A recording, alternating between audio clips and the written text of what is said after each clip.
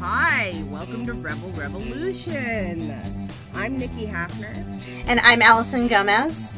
And we're here to challenge privilege and bias by asking the tough questions and dissecting the difficult answers. We're here today with Kayla as our special guest. Kayla, will you say hello? Hi, I'm Kayla.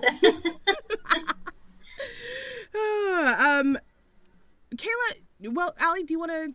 Where should we start? Well, let's start, Kayla. Let's start with, identifying yourself. What are your different identities that you, identify with?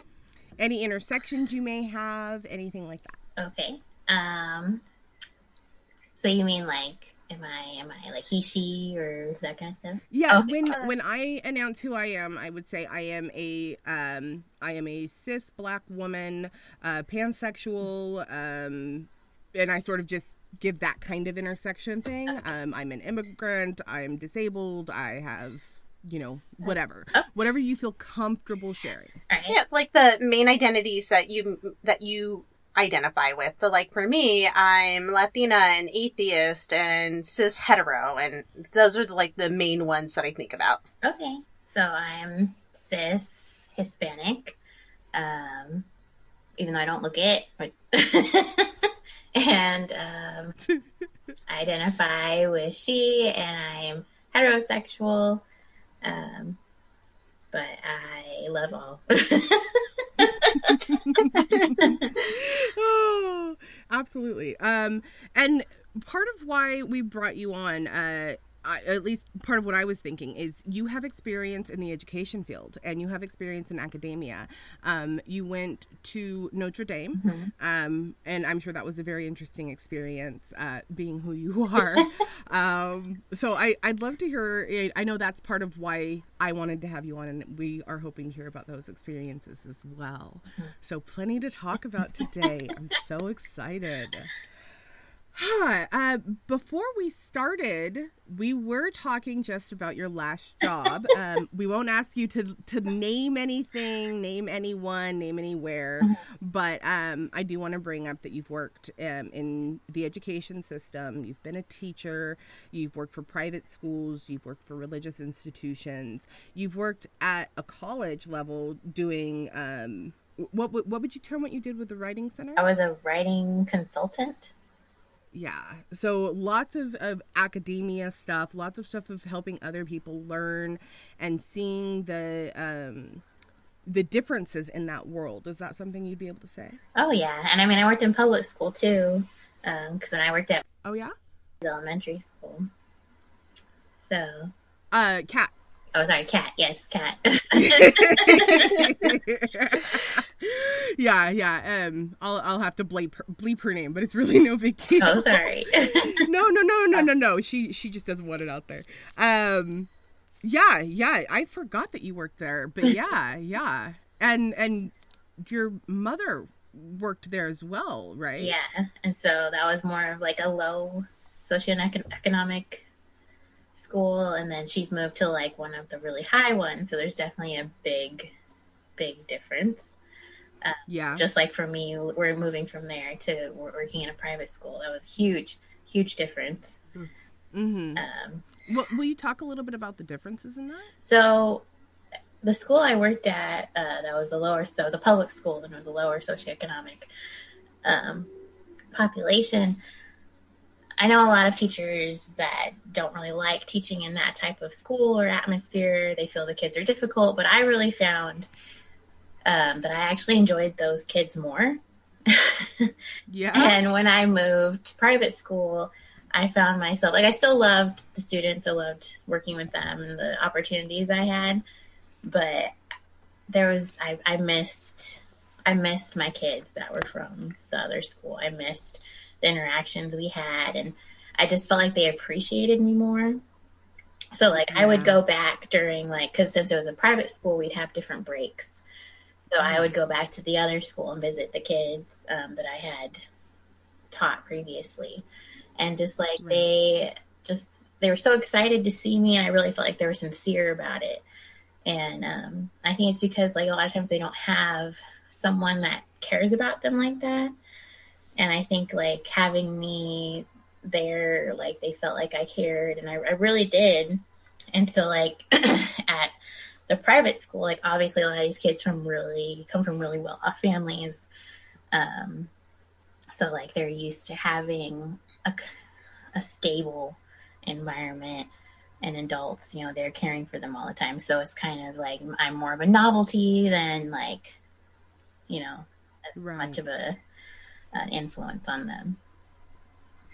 Right. I think it's interesting though that you were talking about like how some people don't like working with the kiddos in the lower SES, you know, group, and like well, I feel like even that there's a lot to unpack. Like, what does it mean to be in the low SES, and about resources and how that impacts behavior, and like, you know, a lot of people who don't have the means, they're very much like in trauma survival, like, hey, we just need to get to the next day mode, versus, you know, like the people who are more well off where they're able to have things met. Like, I feel like there's just so much with that. Mm-hmm. What are your thoughts? The thing is like those kids with the lower SES school, they, even though they had a lot going on at home and dealing with like, I feel like they were more well apt to deal with that kind of stuff because they had dealt with it their whole lives. Not that they should be dealing with it, but like when things would happen with my kids at private school,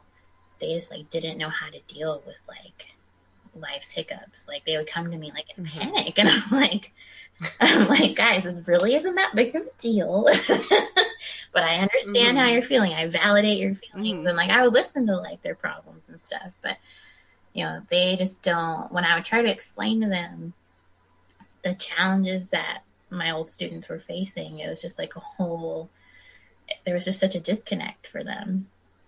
And like I would want to I wanted to take, like I was in charge of the student council at the private school, and I wanted to take them to my old school to kind of like have them see what it was like, but I just don't know how they would have dealt with it. Like, I don't know if they would have really like grasped the gravity of it. And I didn't know how they were going to react to such a different environment, such different kids, and I didn't want them to do anything that would make any of them feel bad, like the kids at that school or the kids at the school I was at. So it just, and with the parents, I just didn't know how they were going to react to something like that, because the parents were very difficult to get them on board with things.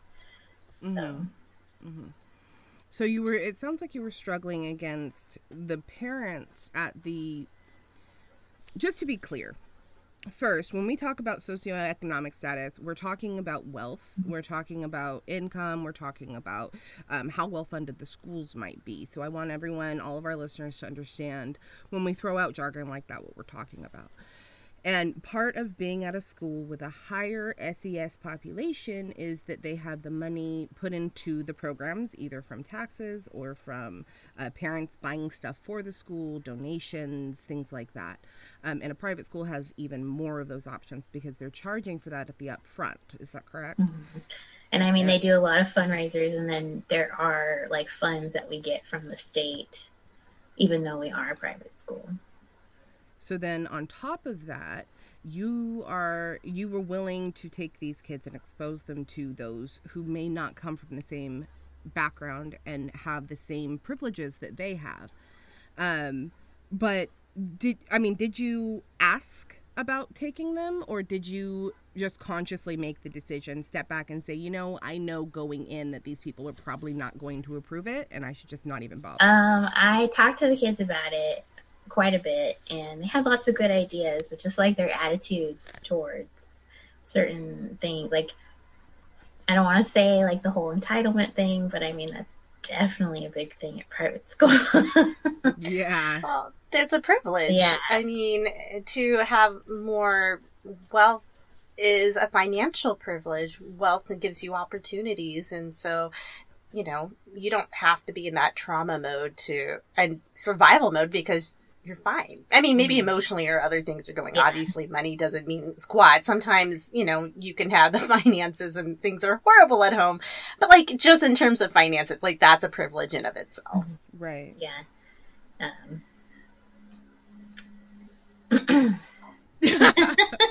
It is. money is a privilege, and having the choice of whether or not to go back to those schools, whether or not to be exposed to the lower socioeconomics, to people living in the socioeconomic status, living in those populations, having the option not to be exposed to them is definitely privilege. I wonder how many of the kids you taught or the parents you had to deal with on a day-to-day basis realized they were privileged. Did any of them recognize that? I feel like, do you think? I feel like it was a minority that kind of really acknowledged that.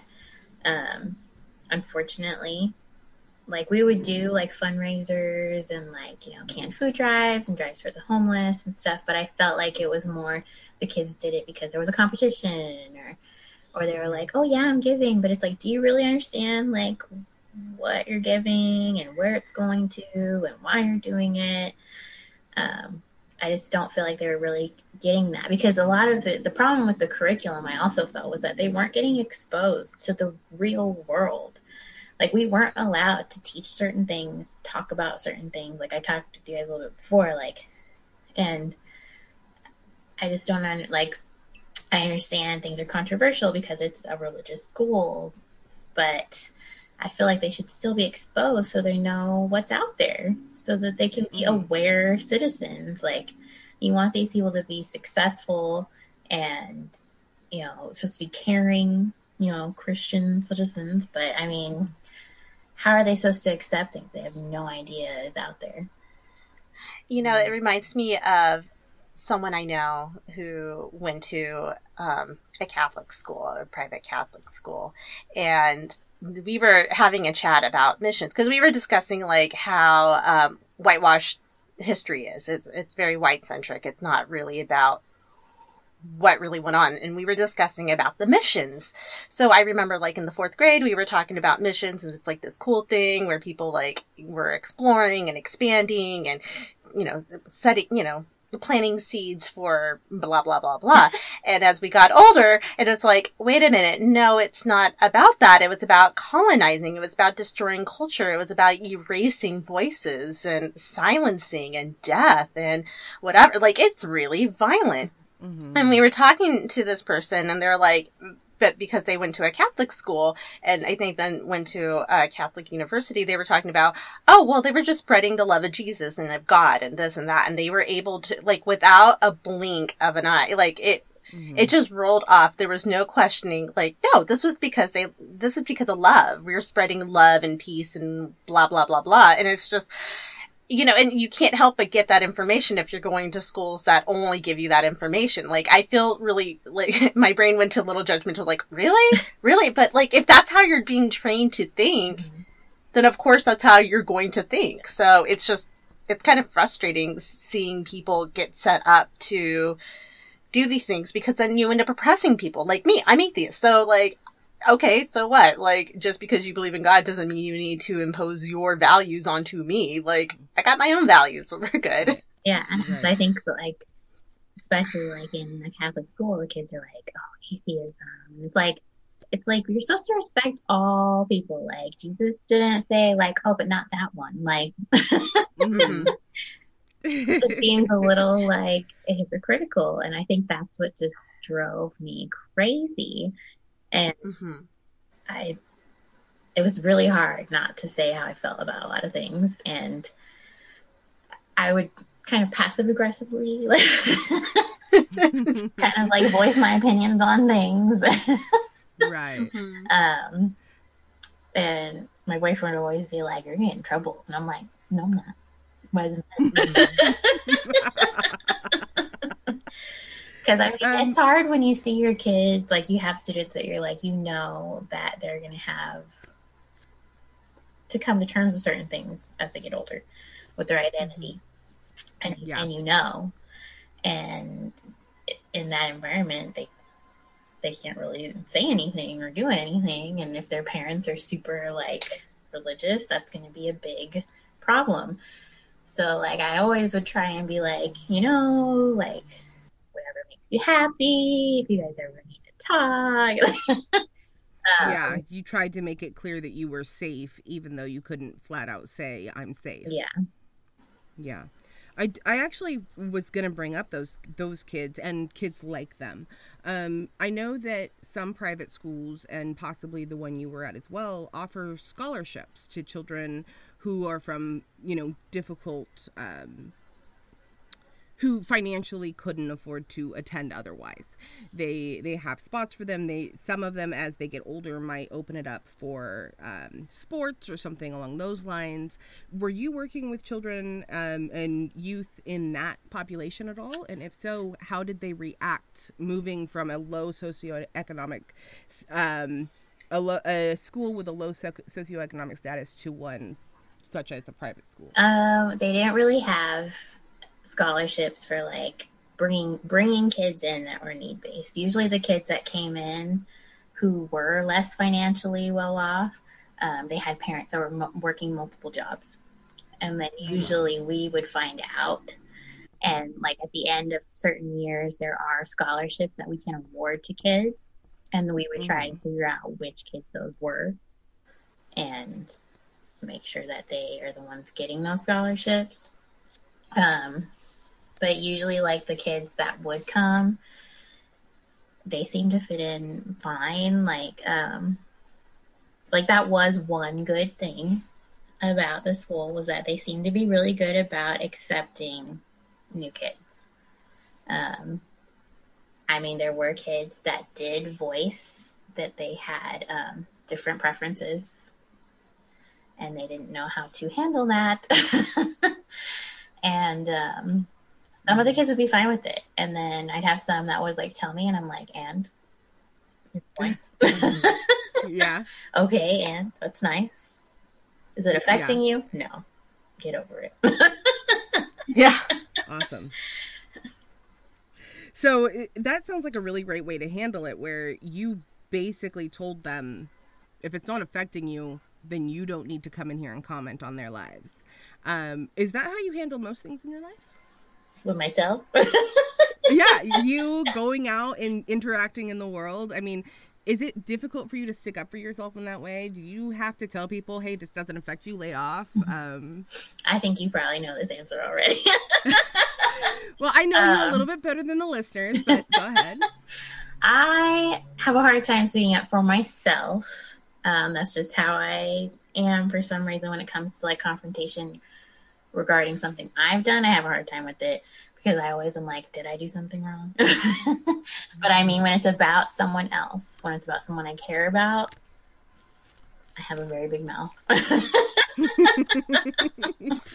And I have no problem saying how I feel about that situation, very loudly and aggressively.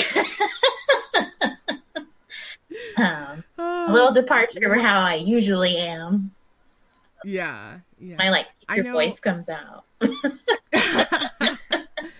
I know one of our big goals, Allie and I's big goal, is to empower people to be troublemakers when they need to be, to speak up and speak out. Right, Allie? You would agree with that, right? Oh yeah, of course. I mean, but I'm a troublemaker too, so I like fully embrace that title. Yeah, and I know that, and like you said, I do know that when you're ready, when you have to stick up for somebody, or your voice needs to be heard, Kayla, you're very good at doing what needs to be done and saying what needs to be said. How do you balance that in your own life and as you're working in education, in particular? Well, I think who's really helped me the most is my boyfriend. Am I allowed to say his name? Yeah, if he doesn't care, we don't care. So my boyfriend Jimmy, he is much less of like a confrontational person than I am. You have to really, really bother him for a very long time before he finally like says something. So he's kind of helped me like rein it in a little bit and be like, well, maybe think of this, or think of that, think of what they're thinking before you say this, and think about the possible repercussions. And I'm like, okay, I have to. Because I have had issues with people before, like especially with the current political climate in the U.S., working where I worked, and there's certain people I'm around living where I live. Like, there's a lot of conflicting political opinions from my own, and I've had some instances where I've said more than I should. And, you know, and I hate confrontation. So afterwards, I'm like, oh, what did they do? Yeah. But I mean, like, I've gotten better about the people close to me. And I'm like, look, this is how I feel. This is why I feel this way, especially like with the pandemic. Like, my parents sometimes were a little difficult. And I was like, look, I need to do this because I care about you. And like trying to make it more about like, instead of just being angry or being mad, like making it more about like that I care about these people. And I'm like, this is why I want you to do this, you know, and maybe that impacts them a little bit more. And I mean, like when I would talk to students about difficult things, like I've had to have discussions about mental health with my students because they just didn't understand. Some of them didn't. And they would just brush it off saying like people were just using things to get attention. Mm-hmm. And I had to like really rein that in. Right. And I was like, you know, you don't know what other people are going through. And the fact that you've never experienced it, you know, doesn't mean that other people haven't experienced it. And you need to be respectful of other people's feelings and emotions and understand that everybody goes through tough times, maybe physically or emotionally, and you need to respect that. So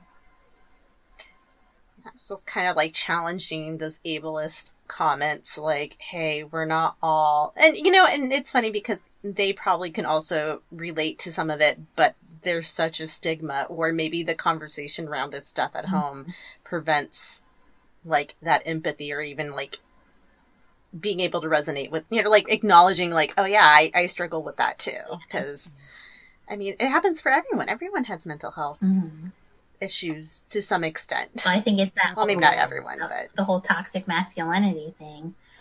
You know, it's because often it would be boys that said these things, and you're just like. And I remember one of the boys that I talked to about it. Like I could tell he definitely felt remorse after our conversation. Wow. But it's just, you know, I think that for teachers, sometimes they forget, like, we're not just there to teach them the curriculum. Like, we're there to teach them to be successful, productive members of society. So, like, sometimes you have to get into that ethics and moral issues.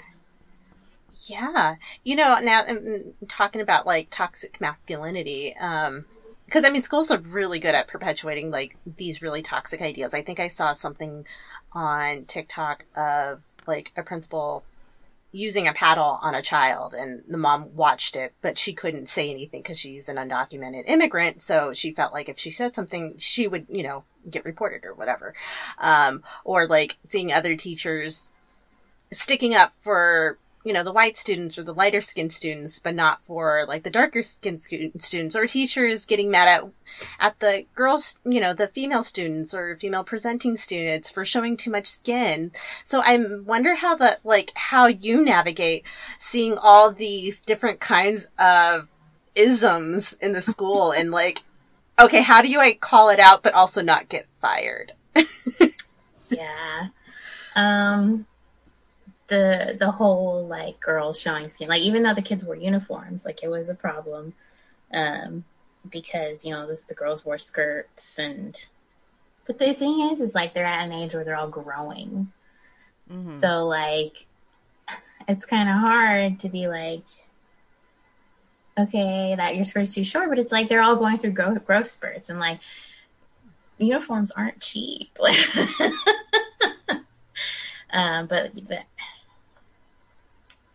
the way that the school I was at handled it was kind of humiliating for the kids. I'm getting kind of nervous to talk about it, but we will not name the school. Okay. We will not say where you're from. So none of this will get out. Your name, Kayla, we won't say your last name, and Jimmy is all they hear. So it'll be Kayla and Jimmy, but that'll be it. And we can also like beep if you want us to too. So what they would do is they would have uniform checks periodically, and they would make all of the girls go in the cafeteria, and they would get a ruler out and measure each girl's skirt. You were working there, what, 5 years? This was my fourth year. Yeah, okay. I figured it was about that long because you started, yeah. So that means in the last 4 years, this kind of stuff was still happening? Yes. And before I started working there, apparently it was a rule that like all the girls and the female teachers had to wear dresses to math. Sorry, I feel like I don't even know where that laughter came from. I'm just like, it sounds so fucking ridiculous. I'm literally in shock. If somebody took my daughter to, I mean, I have a 13-year-old now, and she likes to show skin. She does. If someone took her aside and said, I'm going to measure how long your skirt is, I would be infuriated. Oh, yeah. There is no way I would like And then they don't even take into account, like, how tall the girls are. Because, I mean, obviously, if you're taller, it's going to look shorter. If you're shorter, it's going to look longer. So, like, yeah. Yeah. And then body types affect that. If you have a rounder body, your clothes are going to fit differently than somebody with a less round body. And that, you know, all of that plays in. You know, it makes me, but you know, it doesn't shock me because I'm thinking about my own education. We had to put our hands to our side to see how short our shorts were. And if our fingers are touching our skin, our shorts were too short, and we would have to wear the gym shorts that had like some kind of label of like, I don't remember what's written on it, but there was something written on it to let you know that you were somebody who broke the dress code. And we would also have to lift our hands up. And if any of our stomach was showing, then we also had to change into the shaming clothes. Yes. Yeah. It's like they couldn't wear like makeup, no nail polish. If they wore nail polish, we were supposed to tell them to take it off right then. Like, they couldn't wear jewelry if it didn't have like a cross on it. Were you allowed to? Yes, I was. I wasn't allowed to dye my hair any unnatural colors. Which I don't really anyways, but then that made me want to do it more. Yeah. And I had to wear, I wasn't allowed to wear jeans on any days but like Thursdays, and like you had to look and dress a certain way. It was very different from like public school. Public school, I would wear like jeans and a t-shirt every day, and that's just like how I dress. So yeah, I got in trouble a few times. So that makes me, I was reading this article about, you know, how a lot of, I mean, everything's very white centric. So like whatever's professional is based on these white centric ideas. And so I can't imagine like any BIPOC teacher, you know, over there, like if you have kinky curly hair, like that must have been really hard, or in a bigger body, or, you know, all these other things that makes it like, it sounds like it's a really hardworking environment having to look a certain way and fit into that box. Yeah.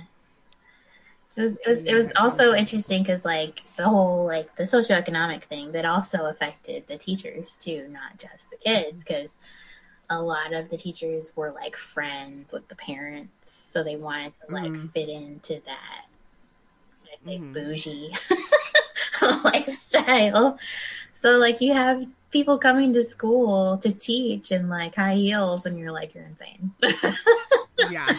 Yes. Or they're wearing like, you know, like expensive brand name things to come and teach kids. And I'm like, okay. Question about that. Well, I don't want to get too far into like the money side of it, but did they pay well enough? Sorry.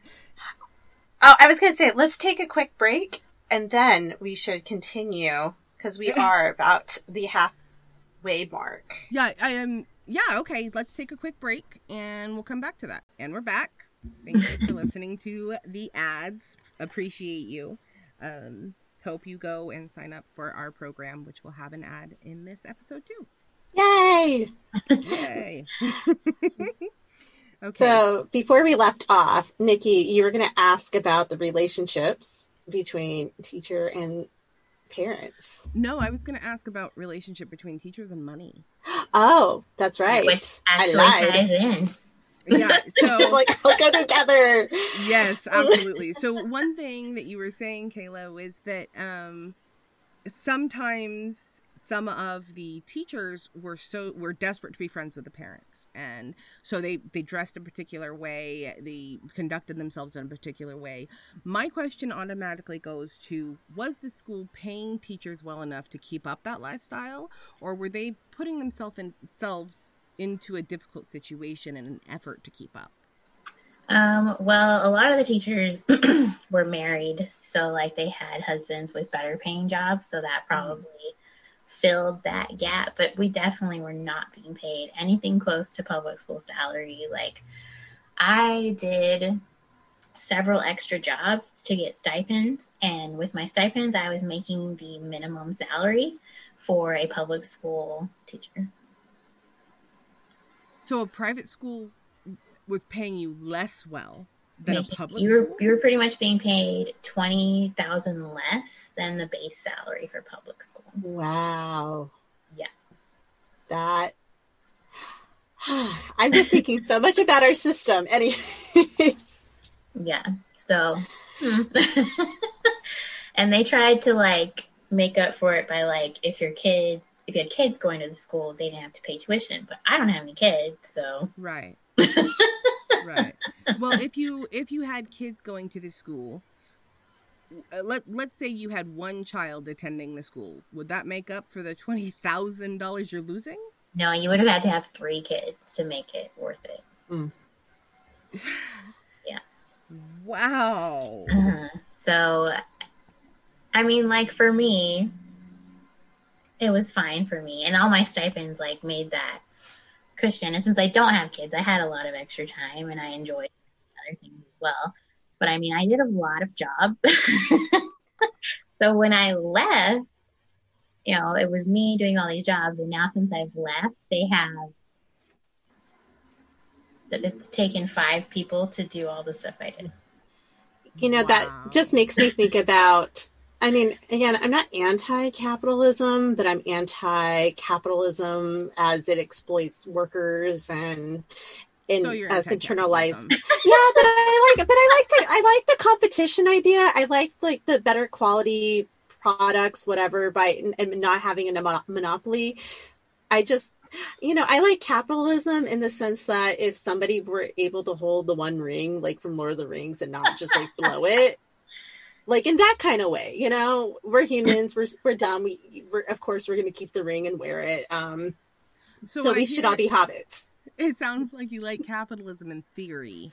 Yeah. But the way it's currently practiced doesn't line up with theory at all. Oh yeah, of course not. Of course not. And so I'm like thinking, that's life in general. right? And so like here they are exploiting you so you can just barely make ends meet.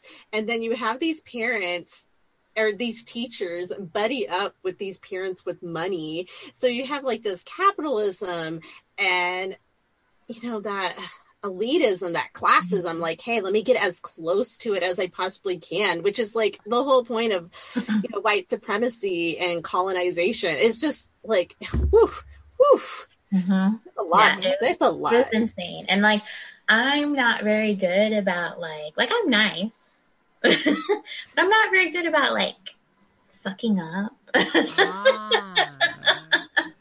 So like, you would notice, like, when holidays would come around, there would be some teachers that would just get mountains of gifts, and I mean, like, expensive gifts. Yeah. I mean, like, Kate Spade, like, computer bags, and, like, Tory Burch, like, wallets and all this stuff, and I'm just like, just weird. But, like, I would get normal things, and, like, I'm totally fine with that. Like, and like a lot of times I would get better things from the kids that were more meaningful. Right. But like, it was just insane. Like, And the thing is like they wouldn't just get gifts. Some of them would get trips. So like they would buddy up with these families and then be like, oh, we're going to go to blah, blah, blah. You want to come with us? Or do you want to use our beach house? Or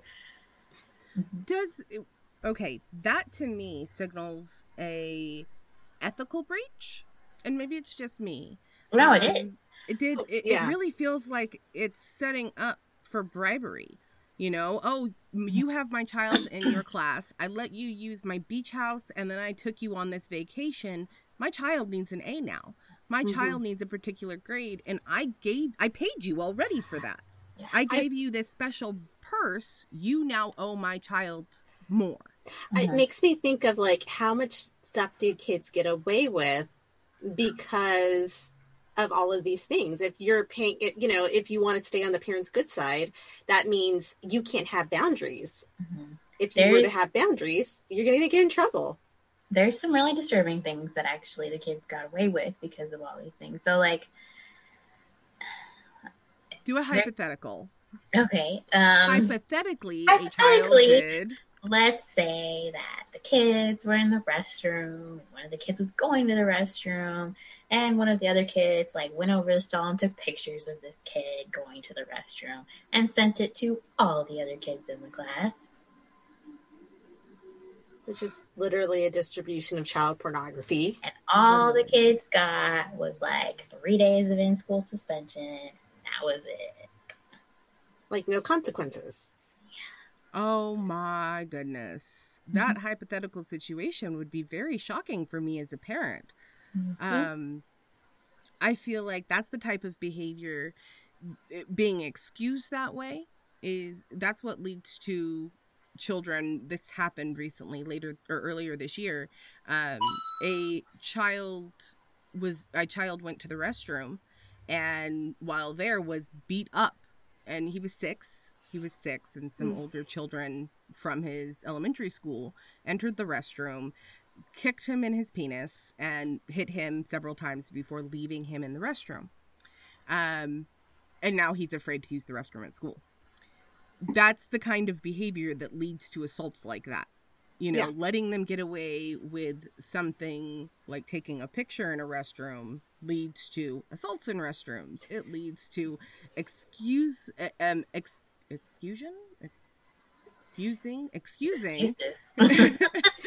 it leads to excusing these behaviors, these dangerous behaviors. And they just take it as like it's boys being boys, and you're just like, no, it's not okay. The toxic masculinity. But then I wonder, like, what are the consequences that parents are having to do when they're pushing on boundaries and being inappropriate? Because as we know, kids aren't in a vacuum. When they do inappropriate things like this, they're getting it from somewhere. And maybe mom and dad aren't necessarily like hypothetically going into people's bathrooms and taking pictures of them. Like, what language are they using? How are they talking about people? How are they interacting with people who are different from themselves? Are they being violent and disrespectful? Violent, whether it's like physically or emotionally or mentally. Like, where are the consequences for the parents? Where's the accountability for the parents? And it's hard to do that when they have all this money and everyone has to just suck up. Yeah. It seems like is that since they pay, you know, for the education, they think that they don't have to be accountable. Like if their kids don't, like we've had kids that during distance learning weren't coming at all, but yet we still had to pass them. You had to pass that? Like the school made it clear that you had to pass them? But the parents are paying for an education. If the kids aren't getting the education, then what are the parents paying for? They just want that paper saying that they did pass that grade, because there are parents that are straight up like, I'm not going to make them do homework. Like, so kind of like, what's her face with the, oh my gosh, what did they call it? The Varsity Blues scandal with, I don't know what it's called, but Aunt Becky and Becky. Oh, yeah. Lori Loughlin, the college admission scandal. Yeah. Yes. Yeah, the same thing where, you know, we're going to let them get away with this, and oh well, we'll just see how they live their life. We'll just support them for forever. I think this comes back to what you said before the break about teaching more than the curriculum. You're there and you're trying to teach more than the curriculum, and yet you're receiving direct opposition from the parents and the school. Direct opposition from both the parents and the school. Navigating that world seems very, very difficult. Now, you told me before that you're going back to school. You are getting your certificate, your education certificate or teaching certificate. My credential, and then I want to get my master's of education. Right. How does that feel, knowing you're going back into an environment where parents aren't necessarily held accountable, children aren't held accountable, and in some cases the school isn't holding anyone accountable, even though you're not going back to private school? How does that feel, and how are you dealing with that? I feel like public school, they're better about, like, the kids have to attend. There's the whole truancy thing, and I feel like the support I would get in public school, even when it was a school where the parents weren't as involved, like, I hardly ever had issues at public school, like, with parents. I think one time I had a call from a parent, one time in 3 years. And at private school, I've been left in tears multiple times because the parents would come and verbally, like, assault me. Oh my goodness. I had a parent come in and yell at me saying that I was crushing her child's dreams and I was a terrible teacher. And then there was a teacher there, her son was in my class, and she came and yelled at me saying I was a terrible teacher and I was mean-spirited and I didn't know what I was doing. And, oh my goodness. And she's just no remorse. And then when I reported that she had done that, there were no, like, ramifications for it. Wow. Which goes back to, like, these parents there's no need for accountability. So they get to walk over, which overall it's going to impact their education and the way they interact with people out in the world. Like, it's okay to go to a teacher and yell at them and verbally assault them, not necessarily address concerns, but to yell and accuse and name call. So then what are their kids learning? What are their kids learning at home? How are they learning to interact with peers at the school? You know, like, the kids have the same attitude. The kids are the same way. I had the teacher's kid, he would argue with me in front of the class, saying I was wrong, like, try to have a debate with me. And for the first parent, they were very, very well off. So, like, you didn't want to make them mad. And then the other one, she was a teacher. So, like, you know, I would try to explain that we needed to make these kids responsible, that they needed to be able to handle their school stuff. In middle school, you should be able to keep track of your assignments, get your work done, and not have limitless changes in deadlines, and you don't need to hold their hand for everything. I mean, there are kids that do need extra help, and there are extenuating circumstances where you need to be understanding. But if you're just handing their grade to them, what is that teaching them for the rest of their life? How are they going to be prepared for high school? How are they going to be prepared for college or whatever they do in their life? And I would try to have these conversations with my, with the other teachers. And it was like, they're still young. Right. And that sounds like a very frustrating place to be. Like, you see, this is an area where we can have some improvements, and everyone's saying, yeah, no, we're good. Yeah. No, the teacher's son, I gave him a 95. He was expecting 100. In the class or on a paper? In the class. Okay. Wow. Yes. And then he was upset with you and yelled? And then the other parent, it was over 1 point. Hold on. You were crushing a child's dreams, quote unquote, over 1 point, according to this parent? Yes. And you are to blame for this. It's not the child who didn't earn the point. It's you. Oh. Go ahead, Allie. You had something to say. Well, I was just thinking about like when trying to do this work and challenging people's privilege and whatnot. It's like that's where you're going to get that's where you get a lot of backlash. And I am entitled to these things, and now I'm uncomfortable. I didn't like that I got 95 out of 100, and therefore you need to accommodate me, but I need to be respectful of you and not take inappropriate pictures of you and spread it. Like it only goes one way, and it's really this is a school, but then you see it out in the world too. You see it in so many different areas. Right. Yeah. It had just gotten to a point where I didn't feel comfortable teaching anymore. I didn't feel like I could teach how I wanted to teach. I was always second guessing when I was putting grades in, like, what am I going to get tomorrow? What's going to be in my email? Like, and I don't want to be dictated to by the parents. Like, I want to teach how I want to teach that I feel is best for the kids. And it had just gotten to a point where I had like anxiety all the time that something was going to come back and bite me. And I felt like I could no longer teach confidently in that environment. I wonder, because you said you identify like you're Hispanic, and so do you ever feel like that played a part in the culture there?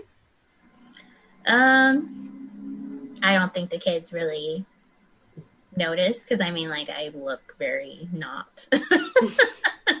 Yeah, you're white presenting, but you are Hispanic. Did you were you party to discrimination, or did you hear or see about discrimination from people who didn't realize you were Hispanic? Not really about Hispanics. Well, until a certain someone was in charge in the White House. There was a lot of vocalization about things in class, and I would just be like, I don't want to hear it. We're not going to talk about that in class. We're not going to be intolerant, and we're going to focus on what we need to get done. Because the thing was, it got to the point where we weren't allowed to say anything about it. We couldn't even post anything about it. I still did. But it was the kids, like, all the brainwash, all the theories that you hear, they would be spouting off the same things. And I'd be like, wow. But definitely some of them had skewed views of other races, especially African American. And there was only like, I think 2 kids that were, in the whole school. Oh God, that. So it was mostly white and Hispanic. It sounds like this is the breeding ground for the entitlement and the privilege and bias that Rebel Revolution is all about fighting against. It sounds like places like this, these affluent schools, these places where parents aren't held accountable and the kids aren't told that they ever will be, it's just a breeding ground for the hatred and the intolerance and the entitlement and privilege we are seeing every day that is being weaponized against all marginalized communities. Yeah. And it's really sad because a couple years ago, there was a different person in charge, and it was a much, much better environment, and there were things being done to make these kids more aware. But then management or leadership changed, and it just kind of went downhill from there. And the person in charge doesn't want the responsibility of being in charge. She wants the perks. That's got to be really difficult. Yeah. You know, I feel like this was a really meaningful and substantial conversation. We are just about out of time. It's certainly something I want to talk about again. So hopefully this is maybe in the future we can have you on again and we could speak more. I mean, there's a lot of stuff we didn't get to. We could talk about Notre Dame and what that's like. Oh, yeah, I would love to talk. I definitely wanted to talk about that. Talk about creationism. Oh. Supposed to be educated people. So we will go ahead and wrap this up. Well, Kayla, you're not doing official things, but I mean, do you want to be found anywhere? Do you want to give out your socials so people can come follow you or anything like that? Or if they have any questions, or if not, that's also okay too. No pressure. If you guys want to if you want to field questions to me, that's fine. Like if people have questions and they want to ask you, and then I can let you give you the response. That's fine. That works. So if you are wanting to talk to Kayla and kind of pick her brain, fun stuff, just reach out to us. And you can contact us we have a new email, at contact@rebelrev.co. On social media, we are on Twitter and Instagram at rebelrev_. And my therapy practice Instagram is at Allison Gomez LMFT, Allison with one L. We are a very special kind. And Nikki? Yeah, you can find me at Hafner Nikki on Twitter. Everything's linked there in the bio, and it'll be in the show notes. And like Allie said, reach out to us at contact@rebelrev.co, and we will definitely take your questions and throw them to Kayla at a later time. Bring her back on. We'll answer them live. It'll be fun. And if you are wanting to learn more about privilege, about how you identify with privilege, how you're weaponizing privilege so you can stop being a dick out in the world, go to our website, www.rebelrev.co. Join the revolution. It's an online community, so you're going to learn some information. We're going to have some hard feels, but at the end of it, you're going to be a better person. Hopefully you won't be doing this. or at least taking accountability when you do fuck up. So yeah. All right. Thank you guys so much.